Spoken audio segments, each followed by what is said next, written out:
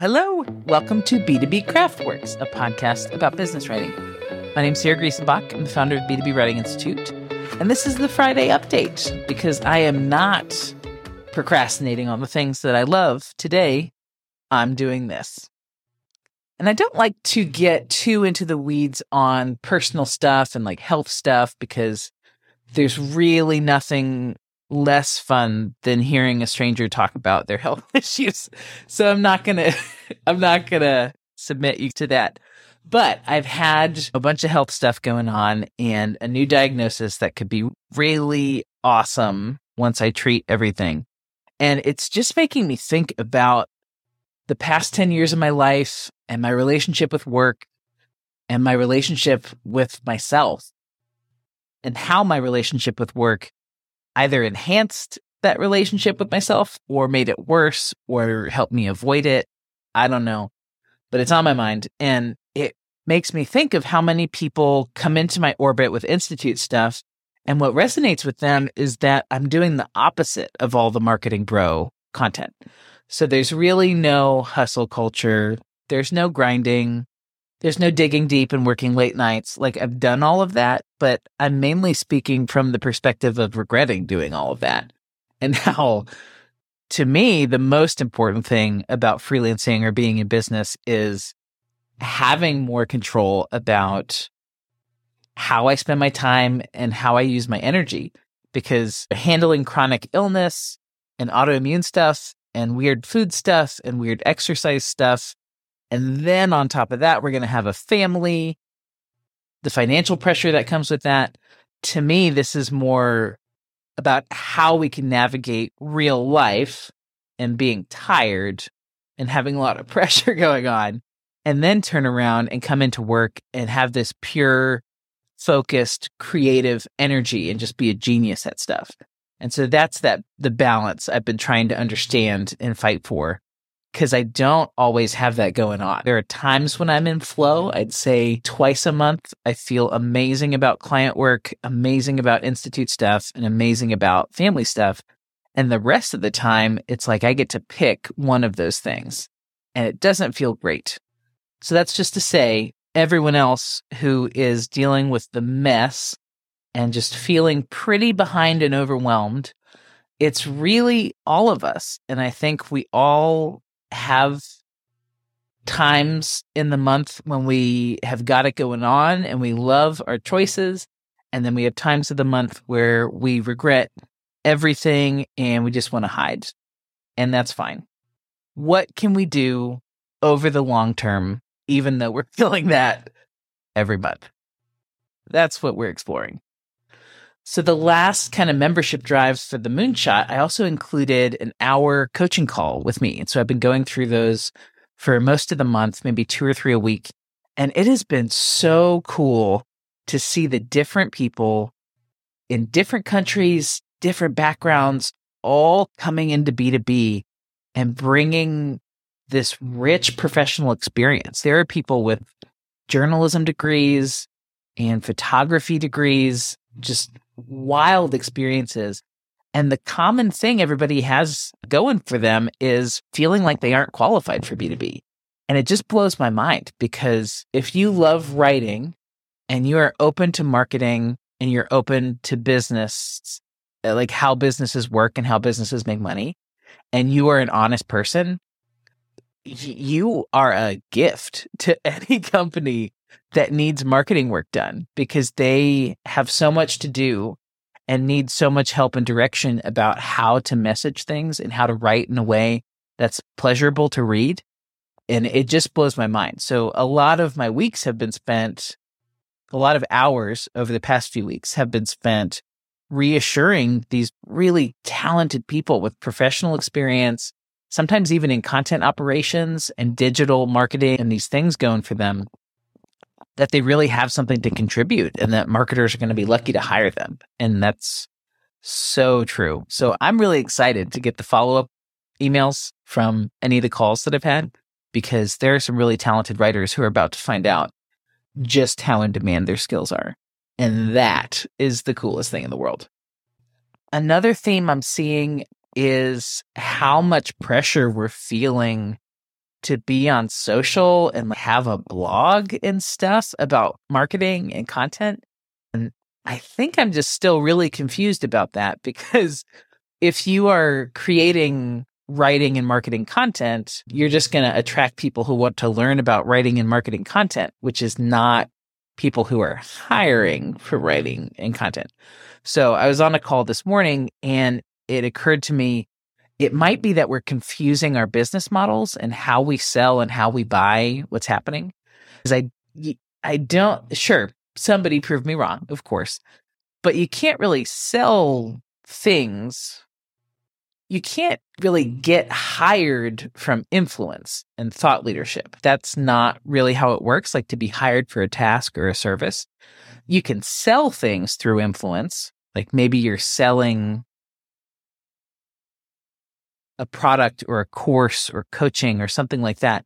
Like those are the people who are building influence and trying to do the thought leadership thing online, because they're trying to build an audience that can support whatever value that they're trying to deliver.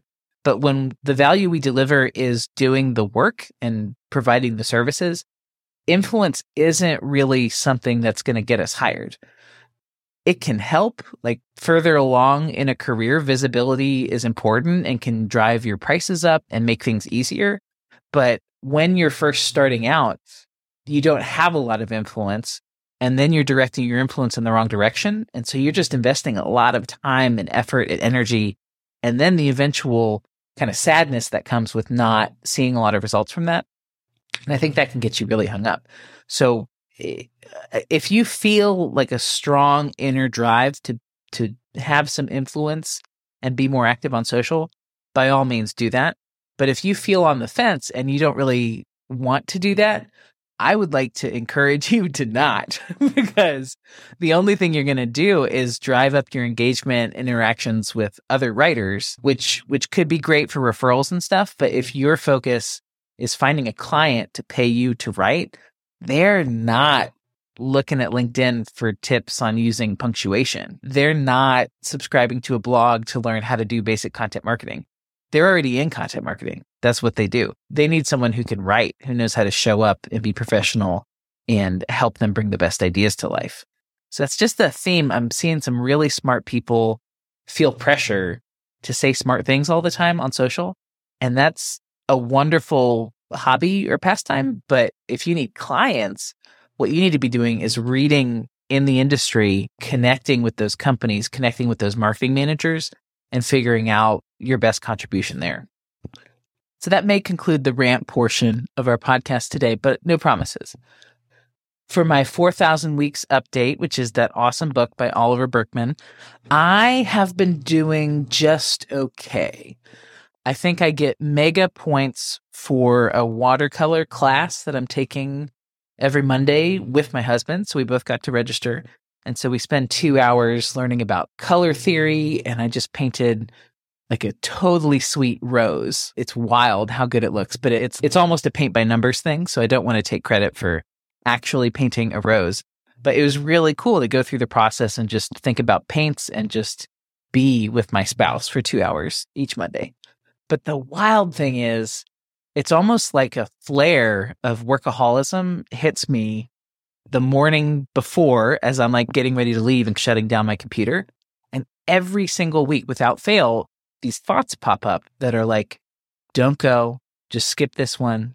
There's more you can do. If you go, you won't get ahead on blank. You'll be behind on blank. Bad things will happen. It's almost like there's some kind of trigger for my brain to not let me rest and not let me do the fun thing I want to do, which is wild. But it happens every week. I've still gone every week, and I'm always happy that I went. I always feel more refreshed, more excited. I do better work when I do get to work in the afternoon. It's just wild. So just a little reminder, like our brains don't always have our best interests at heart. They just have our very baseline survival at heart. And that's important. But if you are surviving, I don't think it's helpful anymore. I think it keeps us in a bad pattern. And the same thing happens is actually improv season. So my improv classes kicked off, which is a weeknight. And every single class, I'm tired, I'm rushed, I worry I'm not seeing the kids.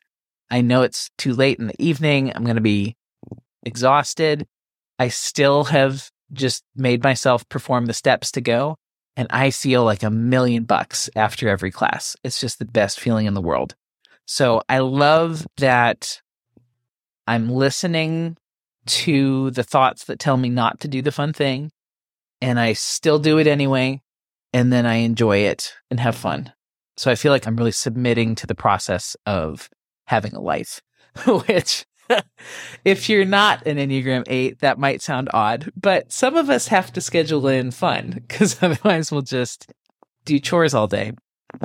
And I've actually realized I need to schedule writing in again because I've really let my schedule skew towards meetings. And they're meetings that I love, but I find sometimes extra introverts will talk about it's like you have a meeting at 2 p.m. on Thursday, so you spend Monday through Wednesday just watching the meeting approach. And that's what happens with my workday sometimes. If I schedule things from 12 to 3 and I have that morning to work, I'm just tuned into and vibrating on the fact that I need to be on the phone. So I've tried to get back to being really strict about no calls Monday, no calls Friday, and then starting calls later in the afternoon, Tuesday through Thursday. I'll let you know how the experiment goes. But it is really hard to say no to someone who needs to talk about something because I like the people, I like the work, and I just need to see a clear calendar to be able to do my best work. So that's something I'm really struggling with. And then I'm also thinking about one of the things going on is with the kids being in school, I feel like our family time is crunched really badly. So I get home from work and it's just right into having to do things and dinner and bath and bed and go change your clothes. And I realized I'm in control of my calendar. That's something I don't really acknowledge and something I take for granted a lot of the time.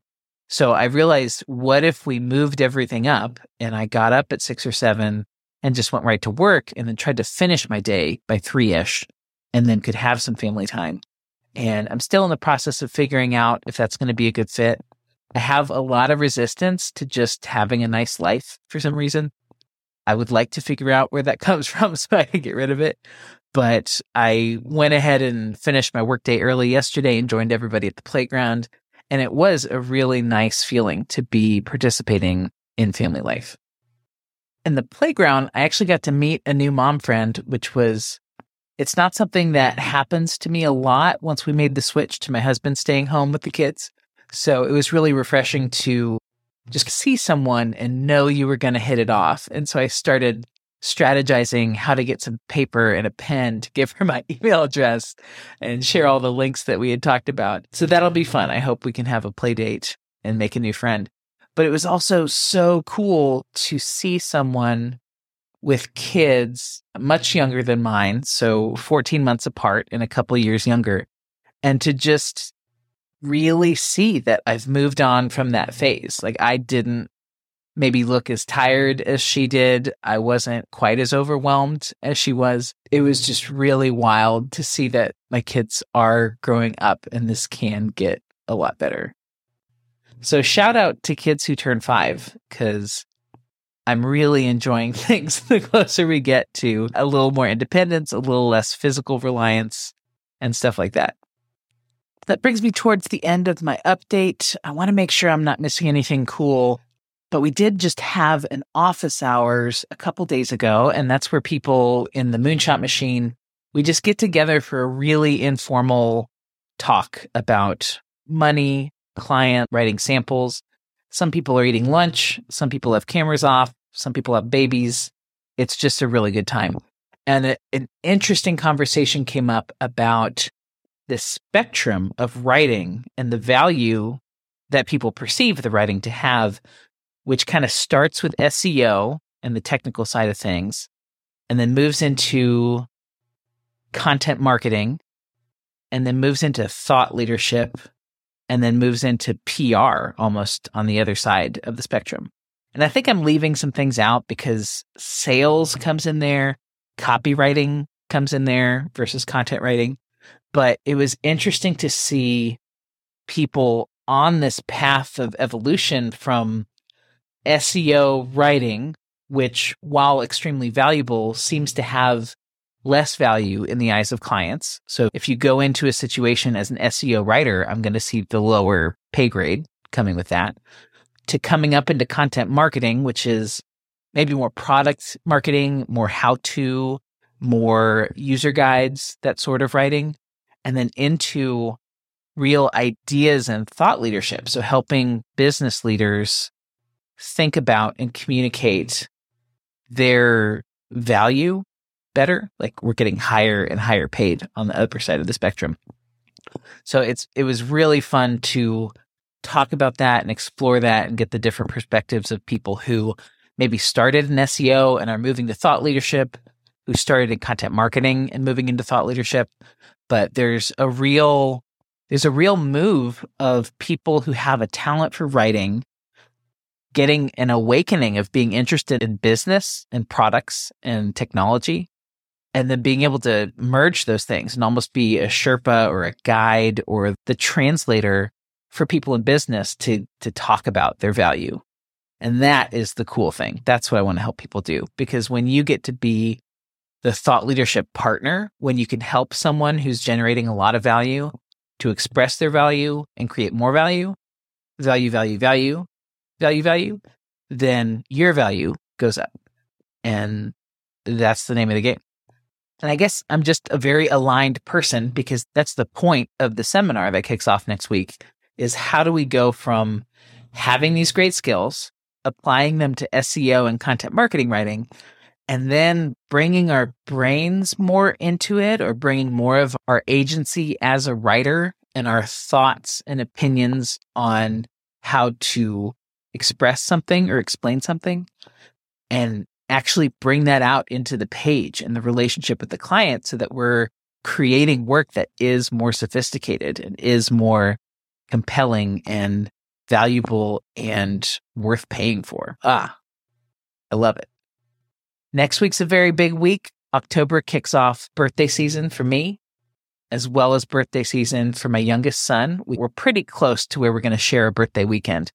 At first, I'm going to be honest, I did not really enjoy that idea, but it turns out Leo is really cool, and I'm lucky to share a birthday season with him. So I'm pretty into it now. And with that, this time around, we got the B2B Writing Seminar kicking off October 7th, which is awesome. And you can absolutely still sign up. There are cool bonuses that go with it, but those expire on Monday, the 3rd.